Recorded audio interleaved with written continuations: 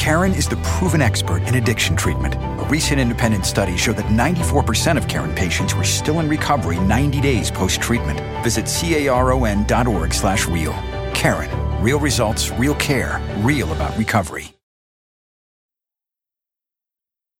Hey everyone, and welcome to the Fantasy Football Addicts podcast. My name is Mung, and today we're actually joined by our producer, Dan. Hey everybody, I'm filling in for Los again. I hear he got trampled on Black Friday, and he's quite injured right now. You know, he might be questionable for next week, but actually he is on a flight right now going home, so we wish him safe travels, and I hope you all had a nice Thanksgiving. And we'll jump right into it. We had a lot of games happen, and we've got a lot of good matchups coming up in Week 13 as well. So first, we'll go with the Gillette Close Shave of the Week. After a defensive slugfest through 4 quarters on Sunday Night Football, Denver and Kansas City entered overtime tied 24-24. After both teams kicked field goals, the game was tied again at 27. And with just over a minute left, Broncos kicker Brandon McManus hooked a 62-yard field goal attempt wide left. The Chiefs then drove down the field and set up their own kicker, Cairo Santos, with a 34-yard field goal attempt. Santos's kick hooked left as well and hit the left upright of the goalpost, but the ball bounced through for the scorer, propelling the Chiefs to second place in the AFC West. Get your close shave like Cairo Santos with Gillette, the best a man can get. Our best blades for a few dollars a month. Fresh blades delivered to your door. No commitments. So I feel like we don't often discuss kickers, Dan, but they're incredibly important to the game, both in real life games and in fantasy. For example, Sebastian Janikowski last week won Oakland the game against Carolina, and then Justin Tucker probably won some people their fantasy matchups this week. I feel like when people draft too, if you don't end up getting like Gostkowski or Hauschka, at least this year, they didn't care who they ended up getting at the end. But I made sure to target Tucker, and I got him in 2 leagues. So I value it. Yeah, I think kickers are always going to be one of those inconsistent, fantasy positions. But that's why guys like Matt Bryant are important. He's been so consistent this year. Or if they're going to be inconsistent, at least grab a guy like Tucker who has a high ceiling and where he will have these games where he kicks 4 or 5 field goals. I feel like Tucker has had at least 7 points in every fantasy game this year so far. I'm not sure. I can double check that, but it seems like maybe every week except for one. Yeah, I think he had a couple stinkers here and there, but I feel like all kickers do. But that said, let's get into the Week 13 matchups. What's the first game, Dan? First game on Thursday Night Football, we have Dallas versus Minnesota. So yeah, this should be an interesting matchup. Kind of a one of those unstoppable forces meets what's the phrase again? The immovable object. Yeah, there we go. And of course, I'm talking about the Dallas offensive line here against the Minnesota defense. But really, as good as the Vikings defense has been, I just don't see this red-hot Cowboys offense really getting slowed that much. Terrence Newman should be back this week, which obviously helps the Minnesota secondary a bit. But that said, I'm really not scared to start Dak Prescott in fantasy, though I would downgrade him to a low-end QB1. Of course, you're starting Ezekiel Elliott. I would fade Dez a little bit down to a high-end wide receiver 2 in my rankings this week because Minnesota does have those talented physical cornerbacks, and I could see Bryant struggling to get open in the end zone or getting loose for some of those big plays that we're accustomed to seeing from him. I'd actually expect a little bit more of an intermediate passing game here with Cole Beasley and Jason Witten.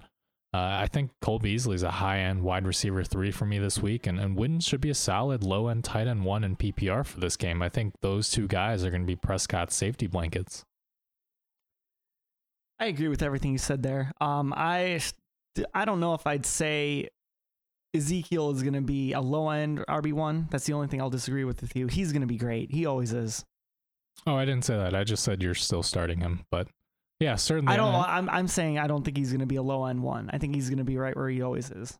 Yeah, I think I would still have him in that top 5 simply because Alfred Morris really doesn't eat into his touches. He's still going to get, the vast majority of the touches for Dallas. Moving on to the Minnesota side here, I don't love Bradford, but Minnesota's offensive line is going to have trouble running the ball as well against a pretty tough Dallas run defense. I do think they'll need to throw, and he should find some success, assuming Stephon Diggs is healthy for this matchup. Diggs is a mid-level wide receiver 2 if he plays, and Thielen would be back to that wide receiver 4 territory if he does. Earlier reports are saying that Diggs is expected to be active for this game.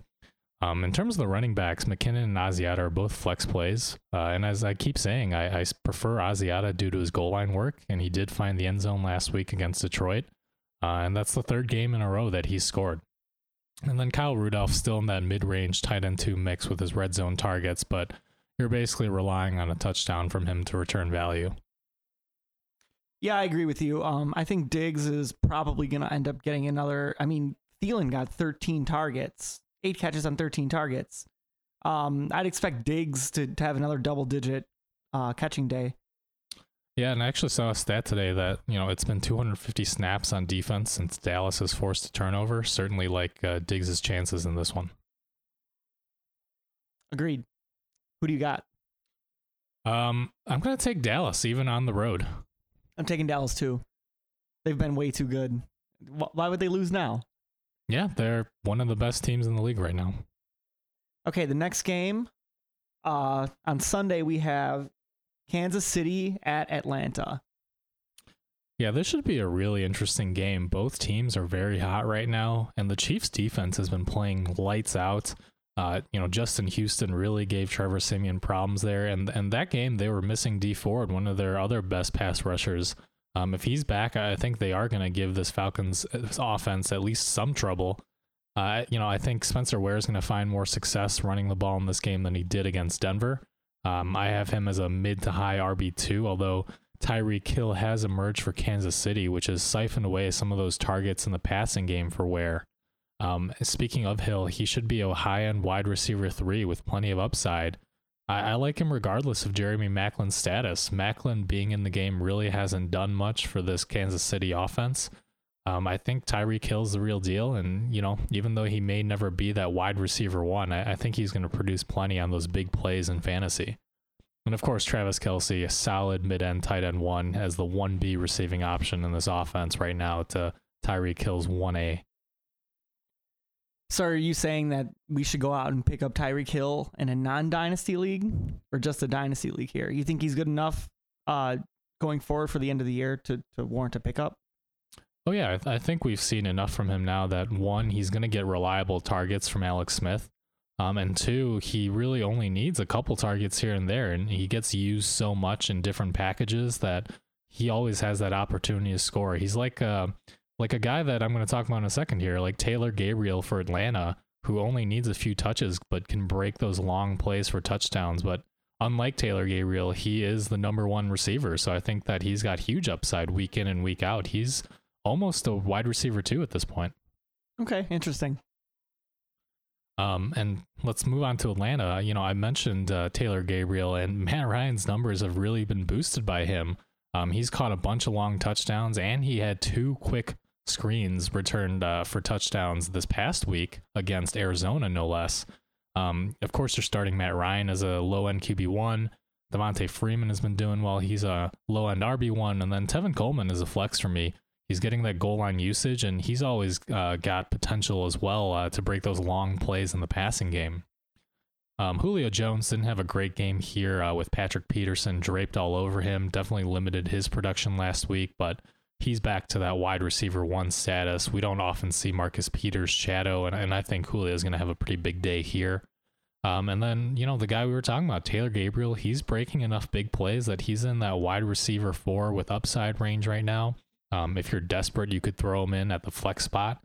Again, as we mentioned just a minute ago, he only needs a few touches to score, as we've been seeing all season, whether it's a quick screen or a long seam route.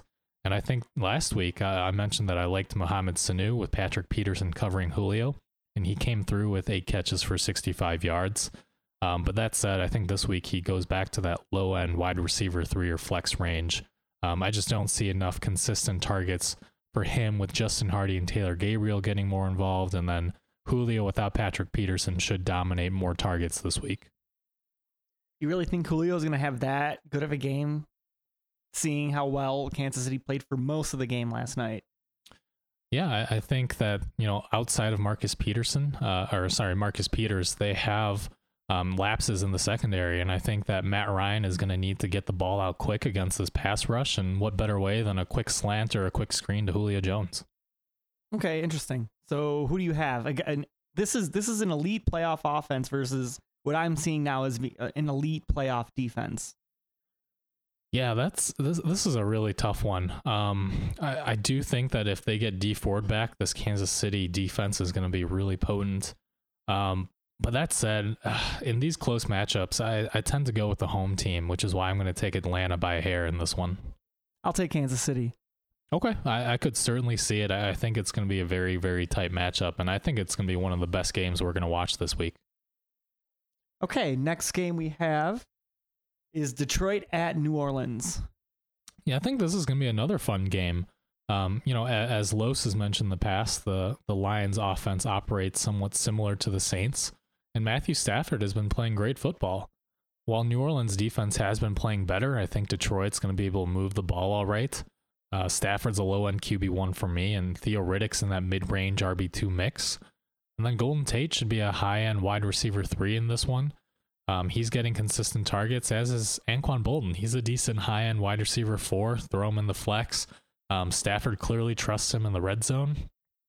And then Marvin Jones looks better since the bye week. I think maybe his foot is a little bit healthier now since that early season injury. And then even though Eric Ebron put up a 0 last week, I still have him ranked as a low-end tight end 1. I want to say it was more the great man coverage that the Vikings defense played that really limited Ebron. It's hard to explain these outlier games where a lot of tight ends actually put up 0s this week, but I'm going back to Eric Ebron. I think he sees enough targets to be still trustworthy in your fantasy lineup. Agreed. All right. Easy enough. Let's move on to New Orleans then. And there's not much to say for New Orleans either. You're starting Drew Brees. He's playing at a Hall of Fame level right now, making his bid. And Mark Ingram is regaining Sean Payton's trust and should continue to get more touches over Tim Hightower. We're seeing that when the Saints rely on him, he gets the job done. And he's back to that low-end RB1 range for me. Tim Hightower is still a flex play. He got that fluky receiving touchdown from Willie Snead, no less, but he does get enough usage to warrant flex consideration, as he could always score. And then I think Michael Thomas is the clear number 1 wide receiver at this point for New Orleans. We saw that Brandon Cooks didn't get a single catch, which was partially due to the coverage, but I think at the same time, Drew Brees really trusts Michael Thomas now. He's basically the Marcus Colston upgrade. He's a high-end wide receiver too for this week and for the rest of the season.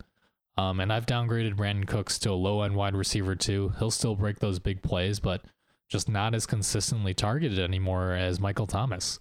Willie Snead also still a flex play. He basically needs a touchdown, but he gets those high-octane red zone targets from Drew Brees, even when he doesn't get those trick passing touchdowns like the one he had last week. And then we're seeing Coby Fleener continue to lose snaps to Josh Hill. Both are unstartable in fantasy right now. Just boom or bust, low-end tight end 2s. Basically, you'd have to be really desperate, kind of like how Indy and New York use like a tight end by committee. Just both are unreliable in fantasy. Man, we have been so wrong about tight ends all year, at least since the beginning of the year. I mean, Virgil Green looking like a bust. We got Fleener, who's not producing like we expected him to. I don't know, Mung. I don't know. Yeah, I mean, I'll take full responsibility for that. I was touting those guys all preseason. I hated on Jimmy Graham preseason. I did not think that his knee was going to be as healthy as it has been. He's looked amazing. Back to that old New Orleans upside that he used to have. Yeah, tight end's been kind of a crapshoot. We've seen Gronk do terrible. Really, you've got your top, 3 to 4 guys, and even then, Greg Olson's been kind of bad lately. So tight end really is just a crapshoot. Yeah. So what do you think about the whole Ingram and Hightower dynamic that's going on? To me, it almost seems like Ingram has gotten better since Hightower has gotten more touches. Yeah, I don't think it's a workload thing. I think it's more a mental side. I think Ingram is mad that he lost his job after that fluky fumble, and really he's been playing great ever since. I expect him to continue to get more snaps over Hightower. Okay. Yeah, so I don't think it's a durability issue or anything like that with Ingram. You don't think him getting fewer touches for a few weeks kind of helped him rest up a little bit and get right back out there? He's oft injured, so you never really know. Right. I definitely see your point. And that's actually my exact hypothesis for Lamar Miller. I think he's one of those backs that actually does better with fewer touches, like he received in Miami. But for Ingram, I think he's that bruiser. He plays great. I think he wears down the opposing defense. I think that he can handle a full workload and still be this productive. Okay, so who are you taking? I can't bet against Drew Brees in the Superdome here. Yeah, I'm gonna have to, but I mean, Detroit has those comebacks, man. If that game is even within like arm's reach, they might steal it at the end.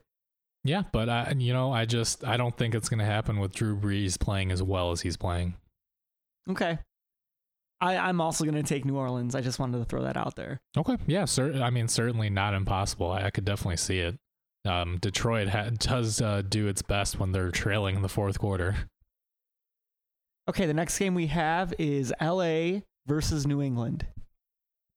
Yeah, and it's actually a little bit more fun to talk about the Rams now that Jared Goff is the quarterback. He's certainly giving this offense a little bit more life. And the Patriots we're seeing are very mortal right now. They're struggling on both offense and on defense. I think Goff has high-end QB2 potential this week, and he's not the worst streaming option. I think that the Patriots are going to lead most of this game, and Jared Goff is going to need to throw, and he's going to find holes in New England's secondary. Todd Gurley, he's been a consistent RB2, just not what we wanted him to be when we drafted him, but you're still starting him. And then Kenny Britt, he's in that wide receiver 3, low-end wide receiver 3 flex territory, and then Tavon Austin is that wide receiver 4 territory. Neither is just that reliable. We haven't really seen Jared Goff kind of key in on one receiver, and I think it's gonna be kind of a crapshoot here. What do you think about the Rams? Nothing's really that great about the Rams. Even their defense isn't that good, and they're supposed to be very good. It's just, I don't know. I would have to play Gurley. I mean, I have him in a league. I feel bad if I bench him, but there's nothing that's really impressing me at all with this team.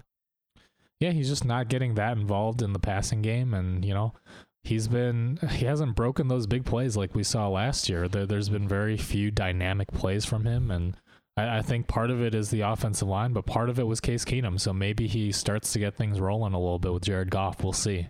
Maybe, but I mean, we can go on for having a much longer discussion about him right now, but if you were to look at his numbers from last year, he kind of had him in chunks. He was like bad for a bunch of games, and then he had, I think it was a stretch of like 4 or 5 games where he had really good games with over 100 yards, I think, or close to it, and a touchdown in almost all of them. So it seems like his stats were somewhat inflated. It may not be the real Gurley. I don't know. I don't know about the real Gurley. I disagree with that. I think he's capable of breaking those super dynamic plays. I just don't think this offense has been operating well enough to give him the room to do that thus far. But certainly some of that is on him. We haven't seen him create as much after contact, which we did last year. And I do think that Jared Goff is going to help him. We saw Goff float that beautiful pass to Tavon Austin for that touchdown, and defenses are not going to be as eager to stack the box when you have a guy who can do stuff like that. Yeah, you're right. I don't know. That line is just so bad. I just don't see anything good happening with them. I mean, Gurley's getting hit behind the line of scrimmage almost every single time. Yeah, and it's certainly affecting his running style too. You see him a lot more hesitant on some of the plays, and but again, I do think Goff helps, and he's still that RB2. He gets the touches, and that's part of the fantasy equation is getting that opportunity. That's true. He does still have a decent workload. So, all right, next team. Yeah, and moving on to New England, we saw Drew Brees rip apart this Rams secondary. And I think Tom Brady's going to as well, even if Gronk and or Bennett are either out for this game or not at 100%. From the backfield perspective, we saw Dion Lewis take on a slightly bigger role last week. And I think this trend is going to continue despite James White getting 9 targets to Lewis's 7. I don't love LeGarrette Blount this week as anything more than a flex play, as the Rams' run defense is the strength of their defense. And I think that both Dion Lewis and James White are going to be flex plays or even high-end RB3s. If Gronk isn't at 100% or if he's out in this game, I think both running backs could see a ton of targets in the passing game to make up for that. And Edelman should see an uptick as well. He's a wide receiver 2 in PPR. Despite 2 touchdowns, Malcolm Mitchell and Chris Hogan are both just low-end wide receiver 3 plays. It's really hard to predict who's going to score for New England any given week. Even though Mitchell had those touchdowns, Hogan still outsnapped him. And then stay tuned on Gronk and Bennett's health. Gronk with that back injury that he left last week's game with against the Jets. And then Bennett, too, was in and out with that high ankle injury that he's been struggling with most of the season.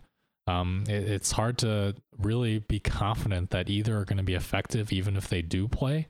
I think you still have to start Gronk if he plays, but Bennett also, even if Gronk is out, he would still just be a low-end tight end 1 for me. We just haven't seen that much from either of them in the passing game as of late. The only 3 Patriots, well, I guess the only 2 that I would definitely play, I think, are Brady and Gronk.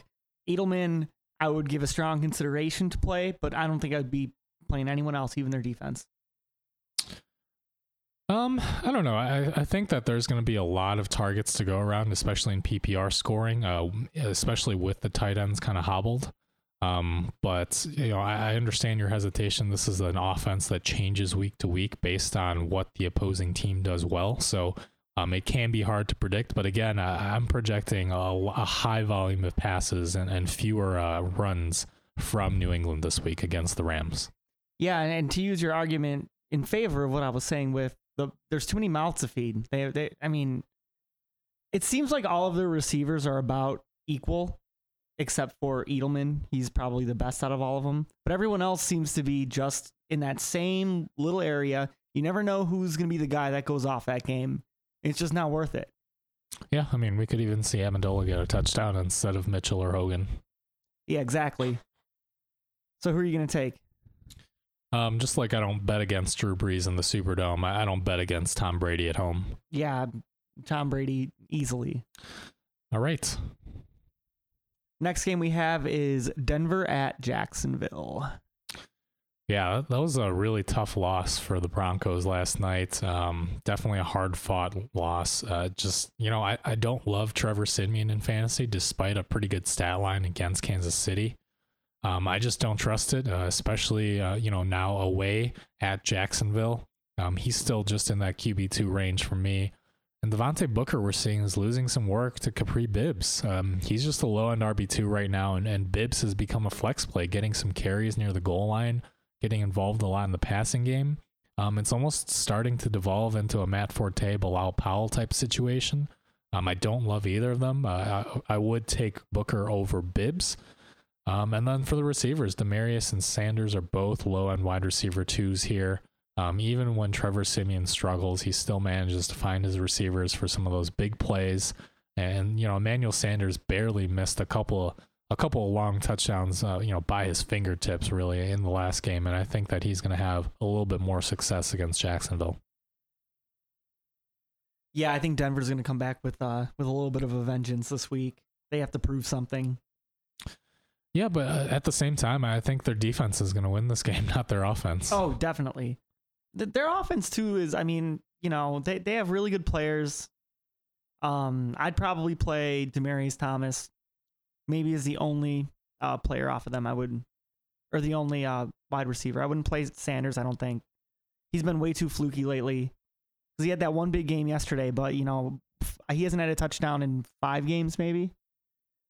No, I would actually play Sanders over Demarius. Really? I still think that in Simeon's eyes, he's the number one guy. He's been out targeting Demarius Thomas, basically the whole season. I would definitely take Sanders as a wide receiver 2 over Demarius. Oh, I would not do that. I mean, you just look at Sanders, target totals the last few weeks, 10, 11, 9, 10. He's definitely, that trusted wide receiver over Demaryius Thomas. At least it seems to me. Okay. I mean, really, they've been somewhat equal. I don't have it in front of me, but I'd be interested to see their fantasy points total this year so far. I bet they're very, very close. I mean, it's not going to matter because it's going to be like a guy like Jordan Taylor or Benny Fowler that gets the touchdown. That's randomly. actually a very good point. I forgot about that. That's always kind of the in the back of your mind when you have a guy like Trevor Siemian who played with the second team offense for so long. He's going to have chemistry with some of those backup wide receivers. I still wouldn't play any of them. Oh no, definitely not. You're not trusting those guys over Sanders or Thomas. Right. So Jacksonville. What do you got? Yeah, I basically want no part of the Jaguars offense this week against a sure-to-be angry Von Miller and Denver defense here. I think Bortles is going to be running for his life out there. He's just a low to mid-end QB2. Chris Ivory and TJ Yeldon, both just mid-level RB3s, and that's if Chris Ivory plays with that hamstring injury that he left the game with last week. But even if Yeldon is, the workhorse here, there's really not much to be done against this Denver defense. I don't love him. Even if he is the starter, he would still just be a flex play. And the only receiver I'm starting is Allen Robinson, and even he's just a low-end flex play at best. We saw Allen Hurns came out with a hamstring injury on that touchdown that he had. But even if he does play, I wouldn't start him regardless. It's really going to be maybe Yeldon and Allen Robinson, and that's about it for Jacksonville here. Man, I wouldn't even play. I wouldn't play anybody. Yeah, but I mean, sometimes you don't have better options. I think those guys are at least flex worthy. The volume of touches will count for something, I guess. Yeah, maybe. I mean, I don't even know if there's going to be garbage time in this game. Like, Denver's defense is just so good that they could just shut them out completely. Yeah, again, I don't think they have high ceilings, but again, if you're relying on them, we do have one more week till the playoffs, so got to go for it. Yeah, so should I even ask, who do you take? Yeah, give me Denver. I'm not even going to pick one. It's going to be too close of a game. You know what? It's going to be a tie. Okay, the next game we have is Houston at Green Bay. Yeah, man. Brock Osweiler is just awful. Even against a Green Bay defense that's been giving up a ton of points to quarterbacks, still just a low-end QB2 for me. I just don't see how you can trust Osweiler in your fantasy lineup. We'll see how Lamar Miller's doing after aggravating his ankle sprain. It sounds like the team is optimistic. If he can play, then he's still going to be, in that RB2 range. With Alfred Blue still out with his calf injury, if Lamar Miller were to miss this game, I think it's just going to be some kind of useless committee for fantasy. It's going to be some mix of Akeem Hunt, Grimes, and Tyler Ervin. If I had to pick one, maybe Jonathan Grimes gets the goal line usage as the power back, but who knows? And then DeAndre Hopkins and Will Fuller. Now with Fuller healthy, he actually didn't have a bad game this past week. I think they're both wide receiver 3 or flex plays. And they really only need one big play against this pretty bad Green Bay secondary to produce those fantasy points for you. Osweiler is taking that entire team down. How is he not taking better advantage of a receiver of the caliber of Hopkins? I mean, who was it? It was Brian Hoyer on their team last year, right? Yeah, I think right now Houston might rather have Hoyer. I agree with you, and I mean, the Bears at a certain point needed him as well. It's just like he's a much better quarterback, I think, than people gave him credit for. I don't know about that, but certainly for the price tag, I'd much rather have him. Right. And how much is Osweiler getting? Like $72 million or something? It was 82. I think it's like 4 years, 70-something million. That's insane. Yeah, I mean, the QB situation in the league's pretty desperate right now, but I think that maybe Houston hitched their cart to the wrong horse here. Yeah, I would have to agree. All right, on the Green Bay side here, Aaron Rodgers, he's certainly a QB1. James Starks, we're seeing him still getting consistent touches, should be a flex play. against the Houston defense where, you want to run the ball. And we'll see how the Packers use Christine Michael tonight, if at all. Jordy Nelson, he's a high-end wide receiver too, with Houston sporting a pretty decent pass defense, but you're not benching Jordy. He's always got that upside, just so much chemistry with Rodgers, especially in the red zone. And then Adams and Cobbs, both wide receiver threes right now. Certainly both have chances to score. And then we'll see about Jared Cook. He's that boom or bust tight end too right now. He got a ton of usage last week. We'll see how he does tonight against Philly. But, Houston also defends against the tight end pretty well, so not expecting a huge day from him. Yeah, I would have to agree with you on just about everything you said there. There's not too much to like about the Packers this year, at least in comparison to previous years. Even when you got to say that Jordy is a wide receiver too, it just seems weird to me. Yeah, I mean, he's a high-end wide receiver too, but I think that there are so many good options, with the league going to, that pass-heavy approach now that I just don't have him as a wide receiver one. He's borderline there, but there are 12 other guys that I'd rather start over him. Right. And I was hearing a lot of people complain about Aaron Rodgers recently too, being like, oh, he's not the quarterback he used to be, et cetera, but he's still putting up 20 points a game. Yeah, I mean, the Packers in real life are pretty terrible, but fantasy-wise, Rodgers has been rock solid. He's a top 2 or 3 quarterback right now for fantasy purposes. Okay, so who are you taking? I mean, the Packers have been pretty bad this year, but they're at home, and they're not as bad as Houston. Yeah, I really don't want to pick the Packers, but I think I have to. It just seems, it leaves a bad taste in your mouth, Yeah, but it has a nice ring to it. The number 3 in the NFC North, Green Bay Packers. Oh, that sounds wonderful. Next game we have is Philadelphia at Cincinnati. Yeah, Carson Wentz playing pretty well so far tonight. He's a mid-tier QB2 at the moment. Cincinnati's not a great matchup for him on the road. Their run defense isn't the greatest, so it's likely going to be a mix of Wendell Smallwood and Darren Sproles. If Ryan Matthews can't go again, both would be, in that high-end RB3 or flex play here. PPR, I would lean towards Sproles a little bit, but Matthews, Jordan Matthews, that is, should be a low-end wide receiver 2, and then Zach Ertz should be a low-end tight end 1, as Cincinnati does allow a lot of fantasy points to the tight end position. I think this is going to be kind of one of those ugly games. Both teams have been struggling as of late.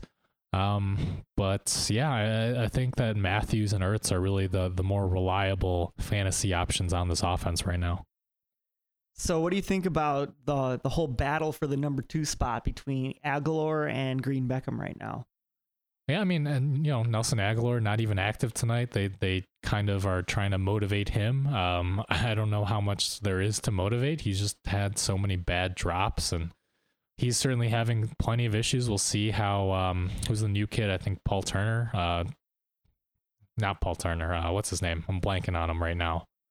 Am I thinking of the right guy? I don't know who you're trying to think of. Yeah. It is Paul Turner. I don't know why that didn't sound right to me, but we'll see. We'll see if Turner does anything right now. If anything, I think the other guy who might step up is Dorial Green-Beckham. He's been playing all right. He's kind of in that Justin Hunter mold, just that big, fast target. If he can be more consistent, he could be a good weapon for this Eagles offense. I mean, so far in this game, he's gotten targeted. I think he's caught all his catches. I think he's gotten targeted 4 or 5 times. Yeah, I'm going to take this game with a little grain of salt just because it's the Green Bay secondary, and they've been one of the worst in the league thus far. That's a very good point. Okay, on the Bengals side here, similarly, the Eagles defense hasn't been that great, especially on the road. They certainly play better at home, so I think this Bengals offense will maybe do a little better than they did against Baltimore, but at the same time, Cincinnati's really struggling on offense without its 2 biggest playmakers. Andy Dalton's still just a QB2. And then Jeremy Hill, really, he's the guy who's benefited from Gio Bernard's injury. He's a mid to high RB2 simply due to the volume, especially with 6 targets last week in the passing game. And then Tyler Boyd and Brandon LaFell, both just still in that wide receiver 3, wide receiver 4 range. They're getting some more volume, but this whole offense is kind of stagnant so far without AJ Green. And of course, you're starting Tyler Eifert as a mid-end tight end 1. He's getting those consistent targets, especially in the red zone. It seems like at least with the news or everything that the coaches are letting out about AJ Green right now, he seems like he's week to week, but is he really week to week? Do you think he's going to be back for the playoffs? Yeah, I mean, we discussed this, when his injury first occurred, and I'm still in that boat where unless you're in a super deep bench league, I think Green is droppable. I just don't think the Bengals, especially being, out of playoff contention, I don't see any reason they would push one of their franchise players back, even if he could maybe go. Yeah, I don't know. I just feel like they were saying last week, it could be only a 2-week injury, and it's probably more of like a 4 to 6 week injury. So I don't really know. I think I would drop him too in a non-dynasty league. Yeah, and as we've seen in the past with other teams as well, coaches are always a little bit more optimistic than the general public. That's a very good point. So who are you taking? I'll take the Eagles here. I just think that, as not great as they've been, their defense does play relatively well, and this Bengals offense is just going to struggle without those two guys. Yeah, I'm going to agree with you on that one. The Eagles offense will carry them in this game. Next game we have is Miami at Baltimore. How weird is it that the Miami Dolphins are a playoff team right now? It's hard to believe, but it's true. That said, for fantasy purposes, I don't think that Ryan Tannehill is trustworthy just yet. He's in that mid-range of QB2s, but we have seen that he's got a decently high ceiling now that the offense is starting to click a little bit. Jay Ajayi is going to be up against one of the best run defenses in the league right now, and that's potentially without 3 of his starting linemen, so he's downgraded for me to just a low-end RB2. And then Devontae Parker and Jarvis Landry, both just flex plays right now. Either or could have a big week, but we're seeing Kenny Stills take some of those random long touchdowns. And then especially traveling to Baltimore, it's going to be a much tougher task for this offense than facing San Francisco at home. I don't think it's going to be quite that high scoring of a game here. And yeah, despite Deion Sims' touchdown last week too, you're not starting a Dolphins tight end here. Yeah, I mean, I'd have to agree with you with pretty much everything you said there. I wouldn't. Tannehill's not worth it. Really, Ajayi is the only one I would be playing.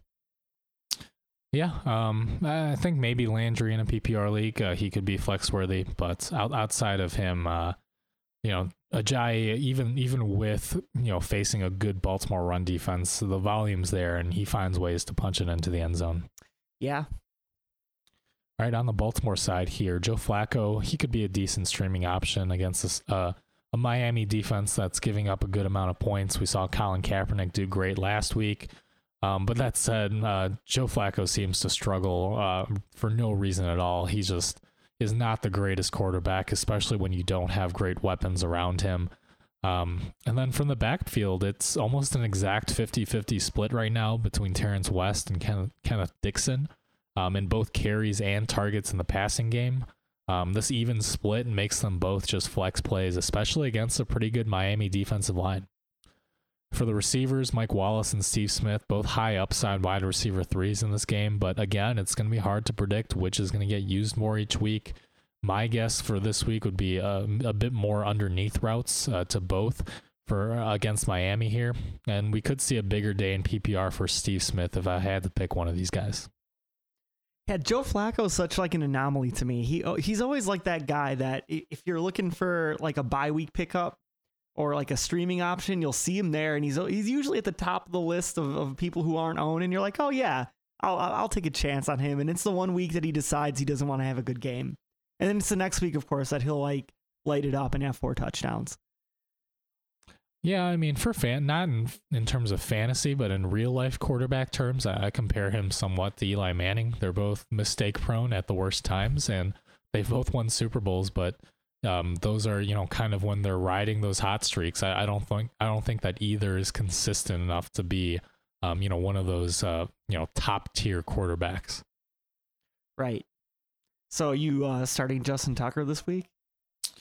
Yeah, I mean, I would start him every week if I owned him. All right, so who do you have in this game? You know, it's tough because Miami's been really hot as of late. I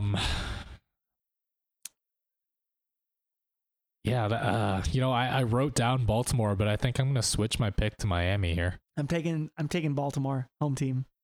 Yeah, it's tough. I just, Adam Gase has been doing great, and it's hard to bet against the Dolphins right now. Give me the Dolphins. Okay. Next game we have is the battle for the basement. Or not really for the basement because the Browns occupy that, but I guess the tier slightly above that. You have San Francisco at Chicago. Yeah, I actually think this is going to be a really fun game. Both defenses are pretty terrible. This could be a pretty high-scoring affair here in Chicago. And most importantly, Colin Kaepernick. He's been a fantasy QB1 since he's taken over the starting job. And I see no reason why he can't continue this streak against a Chicago team that's just been wrecked by injuries. Chicago lost Danny Trevathan now to a ruptured, ruptured Achilles or something? No, it wasn't Achilles. I think it was something in his knee. Yeah, well, regardless, they're out another one of their key pieces on defense. Colin Kaepernick, fire him up as a QB1, and Carlos Hyde, he should be a high-end RB2 in this one. Chicago's been not great at stopping the run either, and one of the most reliable pass catchers now for the 49ers has been the tight end, Vance McDonald. He's had 6 or more targets in the last 5 games. He's a high-end tight end too for me. As for the actual wide receivers, I think they're all just kind of a shot in the dark. We could see Torrey Smith have a decent game here, but I don't know that he's trustworthy. If anything, he's a high upside wide receiver 4. Yeah, I mean, I think it's going to be a high-scoring game. I actually feel like this is going to be another one of those games where you're watching it, and a touchdown is going to happen, and you're going to be like, who the hell is this guy who's catching this touchdown? Yeah, could be Zach Brown again for Chicago. And speaking of the Bears, I think this is one where really Matt Barkley isn't a terrible streaming QB option. I think, again, this is going to be one of those shootout-type games where both defenses are going to struggle. Barkley did pretty well last week, and he's that high ceiling, low floor desperation QB2. Of course, Jordan Howard is the lone bright spot in this offense with another game of over 100 scrimmage yards last week against Tennessee. He should be a solid mid-range RB2.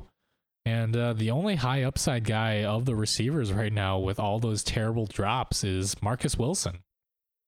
I'm hesitant to trust him as more than just a high-end wide receiver 4. The one game, it just isn't a big enough sample size to see if he's going to continue to get targeted this heavily, but he did get those 11 targets last week, and San Francisco isn't the worst matchup. I think the only player on the Bears I'm even considering this week is Jordan Howard. Yeah, I mean, he's the only reliable one, but again, especially for DFS or if you've been streaming quarterbacks, Barkley isn't terrible. Yeah, I mean, it could be fluky too. I mean, I don't trust him. I wouldn't take him even as a streaming option, even against a bad defense. Okay, that's fair. Hopefully you do have better options in week 13 than Matt Barkley, but again, if you're in a deeper league or a 2 quarterback league, he's been doing okay so far. I mean, Joe Flacco might be available. He always is. That's very true. That's a toss-up. I think in fantasy, I would actually take Matt Barkley over Joe Flacco this week. Are you serious? I don't think I would. You want to make a bet on that? Yeah, sure. Why not? All right. I'll say Matt Barkley has more fantasy points in week 13 than Joe Flacco. Okay. Yeah, I'll take that. Okay, we'll see. But despite that, give me San Francisco. I'll take San Francisco too. All right. Next game we have is Buffalo at Oakland. Yeah, and with Sammy Watkins back, Tyrod Taylor, fire him up as a low-end QB1 against a very beatable Raiders secondary. Of course, LaShawn McCoy is a rock-solid RB1. We saw him bust out that crazy 75-yard touchdown where he was running at, I think it was like 21, 22 miles an hour. And then fire up Sammy Watkins as a low-end wide receiver too. It's great to see him back on the field now with his foot healthier. He's the clear number 1 target. Reportedly, he felt good after the game, and he should play close to full snaps now that his foot is 100%. He was pretty productive last week as well. I mean, he was very efficient on his few plays that he was in on. Yeah, I mean, I was going to say most of his yardage came on one big play, but that's exactly what he gives you. He's that threat that Buffalo needs to kind of free up the open space in the middle for LaShawn McCoy, and I think this helps the whole offense. Yeah, I agree with you. All right, on the Oakland side here, Derek Carr had a pretty nasty injury, dislocated his pinky in 2 different places on his throwing hand, but he was able to go back into the game against Carolina wearing a glove. And he performed pretty well after that. Not too concerned about him playing well this week. He should still be in that low-end QB1 territory as well. And then we saw Latavius Murray getting the bulk of the snaps here. He should be a low-end RB2 despite sharing time with Jalen Richard and the other running backs in the rotation here. And then Amari Cooper, despite a pretty down day, he's still a high-end wide receiver too, as is Michael Crabtree. This is one of the most fun offenses to watch in the league right now, and both of those wide receivers should get plenty of opportunities against Buffalo. Man, Oakland's in first place. That's something that's weird. I can't say that. It just seems weird to me. Yeah, I mean, when's the last time that happened? Maybe like the early 2000s? It's been like 15 years. Yeah, that sounds about right to me. It's been a while. You know, I'm happy for Raider Nation, and hopefully we'll see a resurgence for the Chicago Bears sometime in the near future. Maybe in the next 2-3 years. Yeah, maybe. Yeah, give me Oakland. I'll take Buffalo. All right. Next game we have New York Giants at Pittsburgh. Yeah. Man, I the record that the Giants have does not reflect how their team has been playing.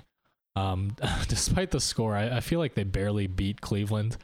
That said, Eli should be a high-end QB2 in this one. I think this is going to be another one of those games where he's going to be forced to kind of play catch-up against Ben Roethlisberger and company. I think the game script is going to favor Paul Perkins here a little bit more in the pass-catching role, but he and Jennings are both just flex plays. They're just so inconsistent week to week, and then they might be getting Shane Vereen back in another week or so, which is just going to muddy that picture up even more. I want really no part of the Giants running backs. Of course, you're starting Odell Beckham. And I think that Sterling Shepard is actually a decent flex play here, despite not getting a single target last week against Cleveland. Again, one of those things I can't really explain, but he's still the second best weapon in this offense behind Odell Beckham, and I think he's going to get plenty of usage against the Steelers here. What about their defense? Yeah, you know, their defense has been playing shockingly well. I think I would probably have them as a top 6 or 7 defense right now in the NFL. Overall, really? Yeah, but that said, I think they are going to struggle against Roethlisberger and Antonio Brown and Le'Veon Bell. I would fade the Giants defense in fantasy this week. You think there's going to be another 3-touchdown outing for Antonio Brown? I don't think he'll do quite that well, but I do think that the Steelers offense is still going to be successful here, especially at home. I agree with you. They're too good of an offense. Yeah, I mean, I think I have Ben Roethlisberger as a low-end QB1. You're always starting Le'Veon Bell and Antonio Brown as long as they're on the field. They've had just rock-solid floors this year and insanely high ceilings. And beyond those guys, it's kind of a crapshoot. I do think Eli Rogers is going to see a few more targets in this game.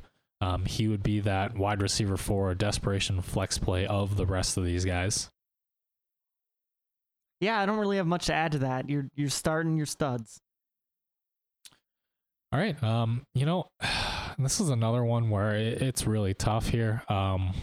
Again, I actually wrote down the Giants, but I think I'm going to go with the Steelers at home. I think that Ben and Le'Veon Bell and Antonio Brown just find ways to win, especially when they're at Heinz Field. I'm going to take the Steelers too. But, you know, Mung, when you say I actually wrote this down, it almost seems like a cop-out.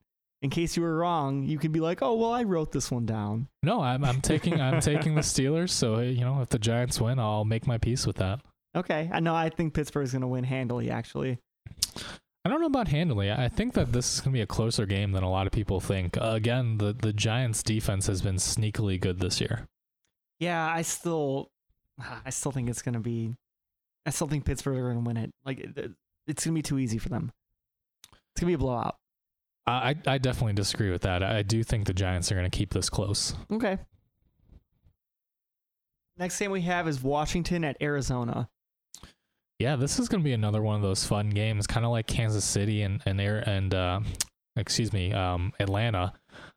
This should be a real test for the Washington offense. Kirk Cousins has been dealing, but he's gotten away with some bad throws against other defenses that, in the matchup against a team like Arizona, he just can't make. Still low in QB1 in fantasy, despite his big 30-point day. And I don't love Robert Kelly here. I think it's going to be another Chris Thompson type game. Kelly should be fine. He'll be a low on RB2 or a high on RB3. Excuse me. And then in terms of the receivers, I think Patrick Peterson is going to limit those big plays, as is Tyrann Mathieu. I don't love Deshaun Jackson. He's just a wide receiver 4. He's always that boom bust guy, but I'm seeing more bust here this week. And I think Jamison Crowder is going to get a lot of targets out of the slot. He's going to be that low-end wide receiver 2 in this matchup. They're really going to need to keep it kind of in the middle of the field. I don't see a lot of big plays happening here. And especially with Jordan Reed hurting his shoulder here, I think both Crowder and Garcon get a nice little bump in terms of target share. Garcon would be a flex play for me.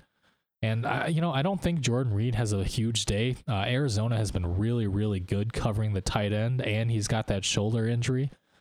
He's questionable, although they are reporting that he's closer to playing than not. But even if he is, he's just a low-end tight end 1 for me. The injury with how good Arizona is against tight ends just really kind of scares me away from him this week. I actually kind of like Vernon Davis. I think that he might get a little bit more usage with them trying to maybe limit Reed's snaps a little bit here. So Jamison Crowder, what is your long-term outlook on him? As in, this is more of a keeper or dynasty question, because I think he could be a potentially top 10 receiver as early as next year. Yeah, I don't know about top 10. I'm not going to go quite that far, but I think he's been a reliable wide receiver 2 in PPR, and I think he'll continue to be that. He's kind of, that tough over the middle guy, kind of like Jarvis Landry was the last couple of years, especially being peppered with targets. Not to get too much into my own teams, but I actually was in talks of a trade involving Crowder and Alshon Jeffrey, and I ended up not straight up, but I ended up declining that offer because I am starting to really like Jamison Crowder here. He just plays so tough over the middle, and he's not a burner, but he's fast enough to break those big plays as well. I think Kirk Cousins is a good enough quarterback to make him make a pretty decent jump next year. Yeah, and that's the other thing too, right? Everyone's expecting Washington to sign Cousins to a long-term deal. He certainly has that chemistry with Crowder, and I see those two hooking up for a lot of connections in the next few seasons. So are we completely done? Not to change the subject, but are we completely done with Matt Jones now? Yeah, I think we've been done with him for a while. He's been a healthy scratch, and he's had his fumbling issues, and he was never that great even when he was on the field. Yep, I'll agree with that. All right, on the Arizona side here, Carson Palmer wasn't terrible against Atlanta, and he should be okay at home against Washington. But that said, he's just a mid-level QB2 at this point. The floor is pretty low, and the ceiling really isn't all that high either. You're starting David Johnson, of course, and Larry Fitzgerald, still a high-end wide receiver 2 here despite a down game last week. None of the other wide receivers did anything, and I really don't know what happened to John Brown and Michael Floyd. Both looked really good at one point in their careers, and this year has just been a train wreck for those guys. They're just desperation wide receiver 4s or wide receiver 5s even at this point. The one interesting note here for me is that Jermaine Gresham, the tight end, he was second in targets last week behind David Johnson with 10, and he caught another touchdown here. I'm still not trusting him. Just Arizona historically really hasn't used the tight end in the passing game, but he's a guy to keep an eye on. If Bruce Arians actually starts calling more plays in the passing game to the tight end, Jermaine Gresham his athleticism is there. He's always had that. And, if they actually use him to compensate for Palmer's reduced arm strength here, he could be a reliable fantasy tight end down the stretch if he starts getting, 6-7 targets a game. Yeah, I'll agree with you on that. Like, what happened to Arizona? They had potentially at one point 3 startable fantasy wide receivers. Yeah, I mean, I think we're kind of seeing that Peyton Manning cliff with Carson Palmer. I think that's the big problem here. So you're saying that Carson Palmer's done? He's going to retire after he wins the Super Bowl this year? I don't think he's going to retire, but I also don't think that the Cardinals are remotely close to a Super Bowl team right now. You think they stick with Palmer next year? I think if he's healthy, yeah. I don't think they have anyone else lined up that would be a better option right now. But in the NFC, there are a lot of teams that are clearly better. I would take, definitely Dallas, Seattle, maybe even Washington. We'll see this week how this matchup goes. That's part of the reason I think this is gonna be a pretty good game. I don't know. It's a bit off topic, but the only reason I say it is because Tony Romo is going to hit the market this offseason. And I think Arizona might want to take a look. I think Romo at this point would be a bigger upgrade, but they can't really cut Carson Palmer. They would be, right. losing No, out I agree $13 with that. million. I agree with that. I think that Palmer is the starter under center for the foreseeable future right now. Okay. So who are you taking?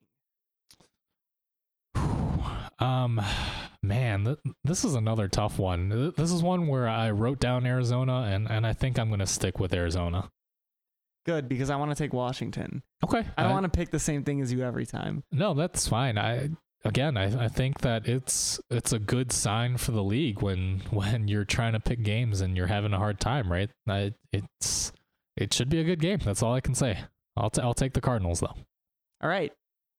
Next game we have is Tampa Bay at San Diego. Yeah, Tampa Bay. What a win against Seattle. That was just very few people expected that, I think, and that was a gritty, great win. I can't say enough about it. They're on fire now, beating Kansas City on the road and Seattle at home. I think this is gonna be a good matchup here in San Diego. Jameis Winston should be a solid low-end QB1 for fantasy. And Doug Martin should be a high-end RB2 now in this matchup. He's getting a ton of the touches now that he's healthy. He hasn't broken any of those big plays yet, but he faced Kansas City and Seattle. Neither are huge, or neither give up those huge plays very often. And of course, you're starting Mike Evans. He's playing at just ridiculous levels right now. He's been a top 5, almost top 3 wide receiver. The other only consistent option really is Cameron Brate in the passing game. He's been a high-end tight end too, and that's where I have him this week as well. He's become that de facto number 2 receiving option for the Bucs since Vincent Jackson's injury, and he did well even against Seattle. Yeah, I'll agree with you. There's not too much more to say about these guys. It's the Mike Evans show. Yeah, and as an owner of him in a couple leagues, I have no issues with that. Moving on to San Diego, Phillip Rivers is playing great football right now too. He's a solid mid to low QB1 fantasy.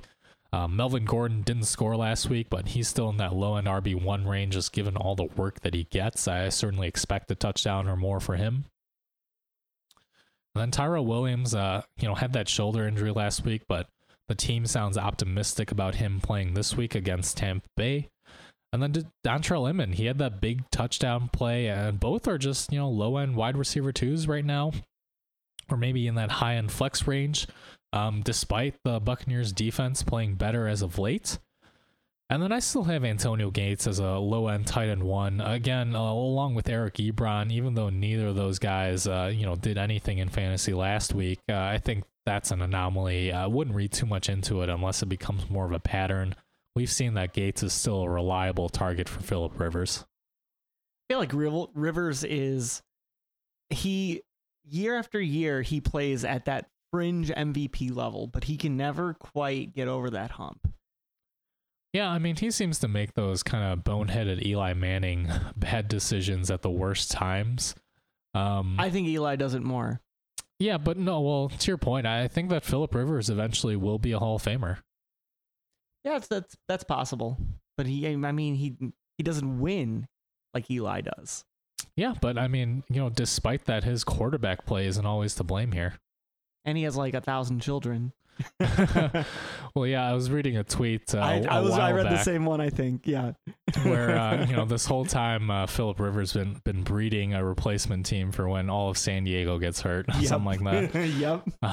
Yeah. You know what? Give me Tampa Bay. I'll take San Diego. Okay. I think that the Buccaneers are starting to gain momentum. They're getting confident. These young players are finally starting to come into their own, and I think they're going to keep it rolling against a San Diego team that's prone to lapses, especially in the fourth quarter. I believe in late season Rivers. Okay. Yeah, I mean, this is a team where I tweeted out back in like the off season, even before preseason, that Tampa Bay was a legit contender for the NFC South. And I mean, they're only a game behind Atlanta, and I think that they're going to have a big win on the road here on the West Coast. Okay. So the Sunday night football game we have is Carolina at Seattle. Yeah, I see this game going very close to how the NFC Championship game went a few years ago, where Carolina just got spanked by Seattle. I think that this Panthers offense is playing pretty bad right now, and going to Seattle isn't the best cure. I see Cam Newton as just a low-end QB1, maybe even a high-end QB2 this week. I'm avoiding Jonathan Stewart as a flex play. At best here, despite a nice outing last week, he's just too inconsistent to trust, and I don't think he scores a touchdown against Seattle. I don't love Kelvin Benjamin. I think he's a low-end wide receiver 3 or flex. The only pass catcher I'd really trust here is Greg Olsen. He's still in that mid to low tight end 1 range despite a few down weeks. I just don't love it for this offense in general. I feel like Cam Newton is playing like every other year. It seems like he wants to be a really good quarterback. As in, like he exerts all of his energy and he needs to cool down for an entire season before you get to see real Cam Newton again. Yeah, I mean, fantasy-wise in this game, it wouldn't shock me if Cam put up like 24, 25 points. I think the ceiling is still there for him, but I just also think that the floor could be really low in this matchup. Oh, yeah. I mean, I feel like almost any quarterback's floor against Seattle is very low. Yeah, I mean, especially at CenturyLink. I think that's the big factor here. All right, on the Seattle side, Russell Wilson, he got pummeled by the Tampa Bay pass rush last week. I think he will have his share of issues against Carolina's pass rush as well, but I think a healthier defense is going to relieve some of the pressure off of him to win this game. I think he just needs to not lose it, and he's a low-end QB1 here with upside against Carolina, whose secondary has been pretty shaky. Wilson was basically, inches away from a couple big plays to Paul Richardson and Tyler Lockett down the field last week. I like Russell Wilson. And I like Thomas Rawls as well. He's a mid-level RB2. And then Doug Baldwin, he should bounce back to that wide receiver 2 level as well. And Jimmy Graham too, mid-level tight end 1, despite the entire offense really just struggling this past week at Tampa Bay. Do you think Rawls is ever going to be that running back 1 option again this year? Because I feel like everyone was so high on him coming into the season, and then he gets injured, and then he comes back, and everyone's high on him again. That there is really no threat to his touches in the backfield now.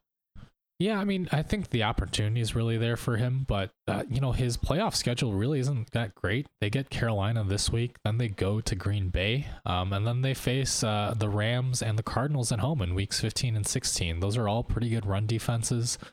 I don't know that he's in that RB1 range right now. I think he's just in that high-end RB2 range simply because I still believe the talent is there, but certainly these matchups in the next few weeks aren't going to help him. So if you were one of the people who either got lucky on waivers last week or picked up Rawls a couple weeks early before he was ready to come back, are you keeping him throughout the playoffs, or do you want to try to sell high if he has a good game before a tough stretch of games? I mean, I feel like, in most leagues, the trade deadline's passed at this point. Oh, that's true. Some people still have a week, though. Sure. I guess it depends on your other options. It's kind of hard to say in a vacuum, but I do think that, given all the opportunities he's going to get, If someone believes he's an RB1, I would sell him. I think he's an RB2. Okay. I think he's one of those fringe players. I think he'll be a high-end RB2, low-end RB1, just based on volume. Yeah, I think that's a fair assessment. I think he's in that Carlos Hyde, maybe slightly above Hyde. Okay. Who are you taking? Yeah, give me Seattle at home. Yeah, I'll take Seattle. Carolina's done nothing to impress me this year. All right. Monday Night Football. Indianapolis at New York Jets. Yeah.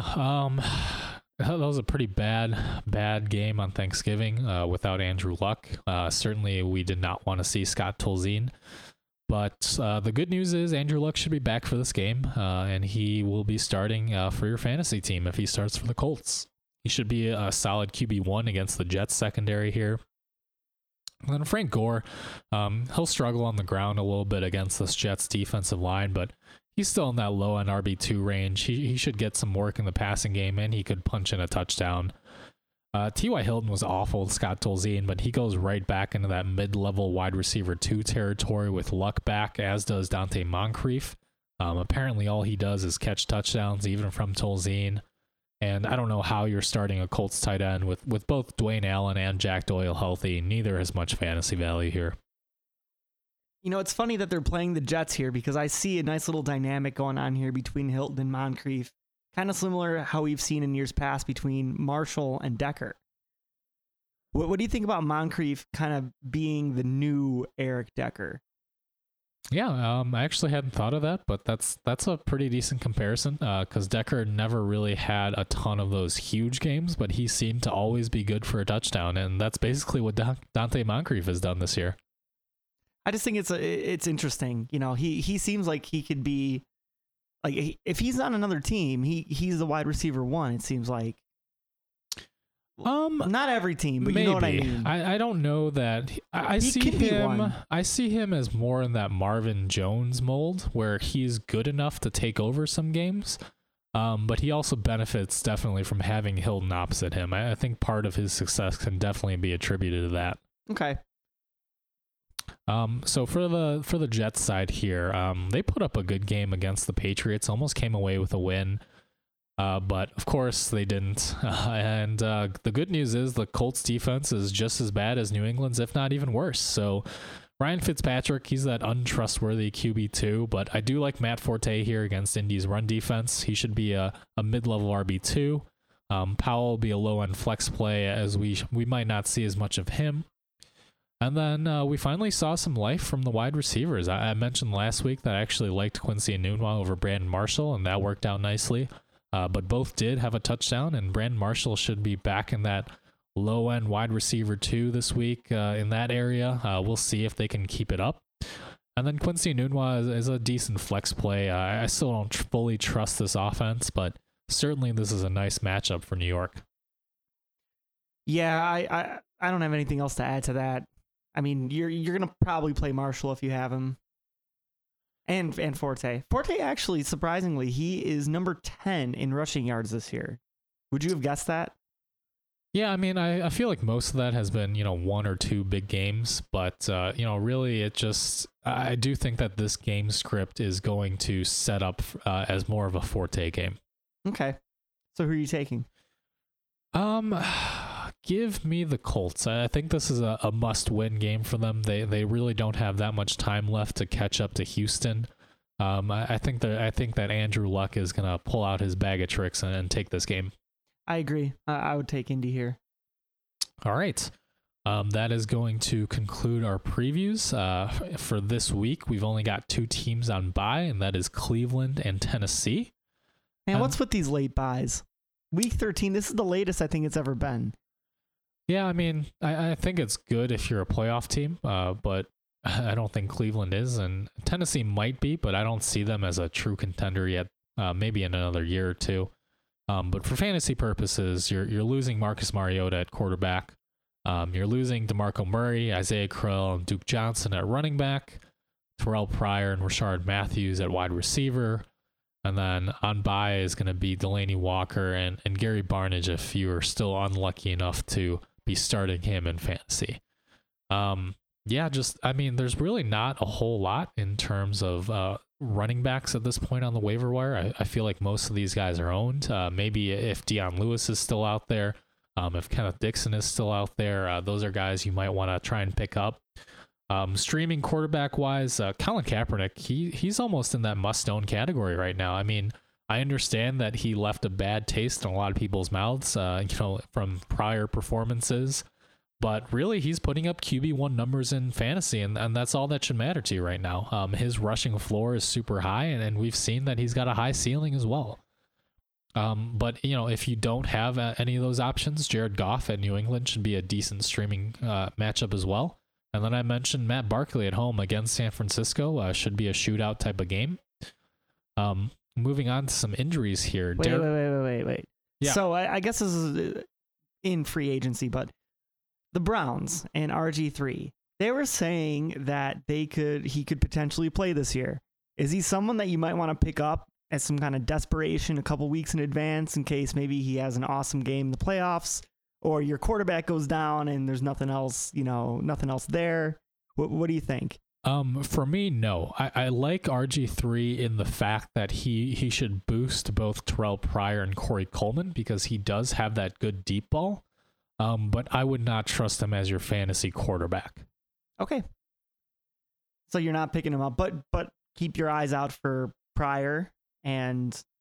Yeah, I think maybe, if you're desperate, if you were one of the people that lost AJ Green, if you're looking for a desperation wide receiver, Corey Coleman might help you if RG3 is back. I do think that RG3 would be more prone to connecting on those deep shots than Kessler or McCown.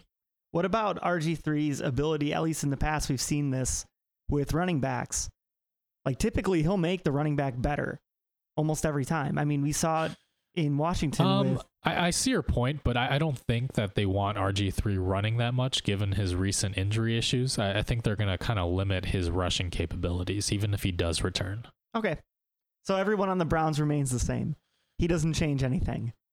Well, no, I would give an uptick to the receivers, to Pryor and Coleman, but I would not play him as your fantasy quarterback. Okay. All right, so moving on to some injuries here. Derek Carr, again, with the dislocated finger, but he is expected to play. Andrew Luck still going through that concussion protocol, but he returned to practice today, and he should play this week as well. Lamar Miller aggravated that ankle sprain. Certainly keep an eye out on him, but reports thus far have been optimistic. Chris Ivory, he injured that hamstring, but even if he is active, he gets Denver this week. Sammy Watkins with that foot injury seems to be good. He looked like he was mostly healthy. Barring a setback, his snap should go up close to 100%.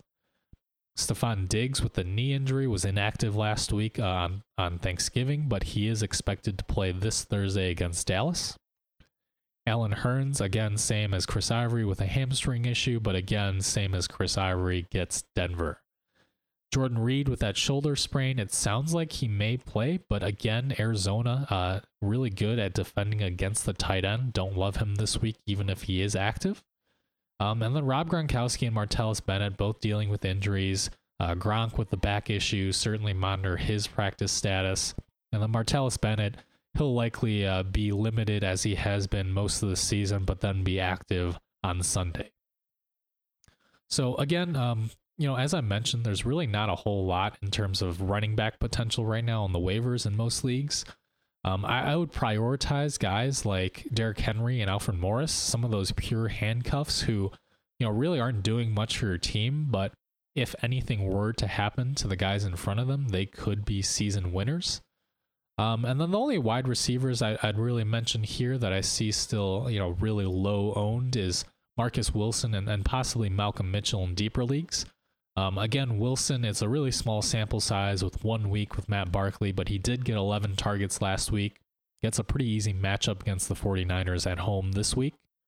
And then Malcolm Mitchell, as he continues to build rapport with Brady, even though he's still being outsnapped by Chris Hogan, he's certainly built up that chemistry with Brady, especially in the red zone. And then we could see all the wide receivers and the running backs get an uptick in the passing game if Gronk and or Bennett were to be miss any time or be limited. And then the one tight end that I wanted to mention was Vernon Davis. Again, Washington may rely on him a little bit more, even if Jordan Reed is active for this week's game. And then similarly, even with Reed playing in front of him, the last 6 games, he has scored 11 or more points in PPR in 5 of them. So Vernon Davis, someone to keep an eye on in deeper PPR leagues. That's going to do it for this week's show. Certainly, we expect Los to be back with us next week, hopefully. And, Dan, anything to add before we sign off here? No, I got nothing. All right. As always, our super producer, Dan, with his valuable input.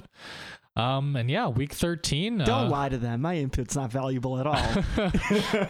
I'm just trying to give credit where credit's sometimes due. Week 13, it's kind of make or break time. Hopefully, if you are, in that final playoff push, good luck to you. As long as you can make it in the playoffs, anything is possible. So, do your best this week. Start some of those risk reward guys. If you really are an underdog, go for the gold. As always, if you have more specific questions for us, you can find us on Twitter. I am at FFA_Mung. That's MENG. You can tweet at Los at FFA_Los. That's LOS. You can tweet at me if you want, but no one ever does. At FFA_DAN. Dan. Yeah, and you can always find us on SoundCloud. We're also on iTunes and Google Play. You can listen to us in whatever manner is easiest for you. Hopefully we've helped you out a little bit this season. As always, it's a fantasy world, and we're all just addicts in it. Do you want me to say thanks, addicts, or do you want to say thanks, addicts? No, you might as well. I just said it twice, so I may as well say it again. All right, thanks, addicts. Thanks, addicts. Wait, what? No, you took too long. I took that from you. Fine. Mary redeemed a $50,000 cash prize playing Chumba Casino online. I was only playing for fun, so winning was a dream come true. Chumba Casino is America's favorite free online social casino. You too could have the chance to win life-changing cash prizes. Absolutely anybody could be like Mary. Be like Mary. Log on to ChumbaCasino.com and play for free now. No purchase necessary. Void where prohibited by law. 18+ terms and conditions apply. See website for details. The voice in the preceding commercial was not the actual voice of the winner.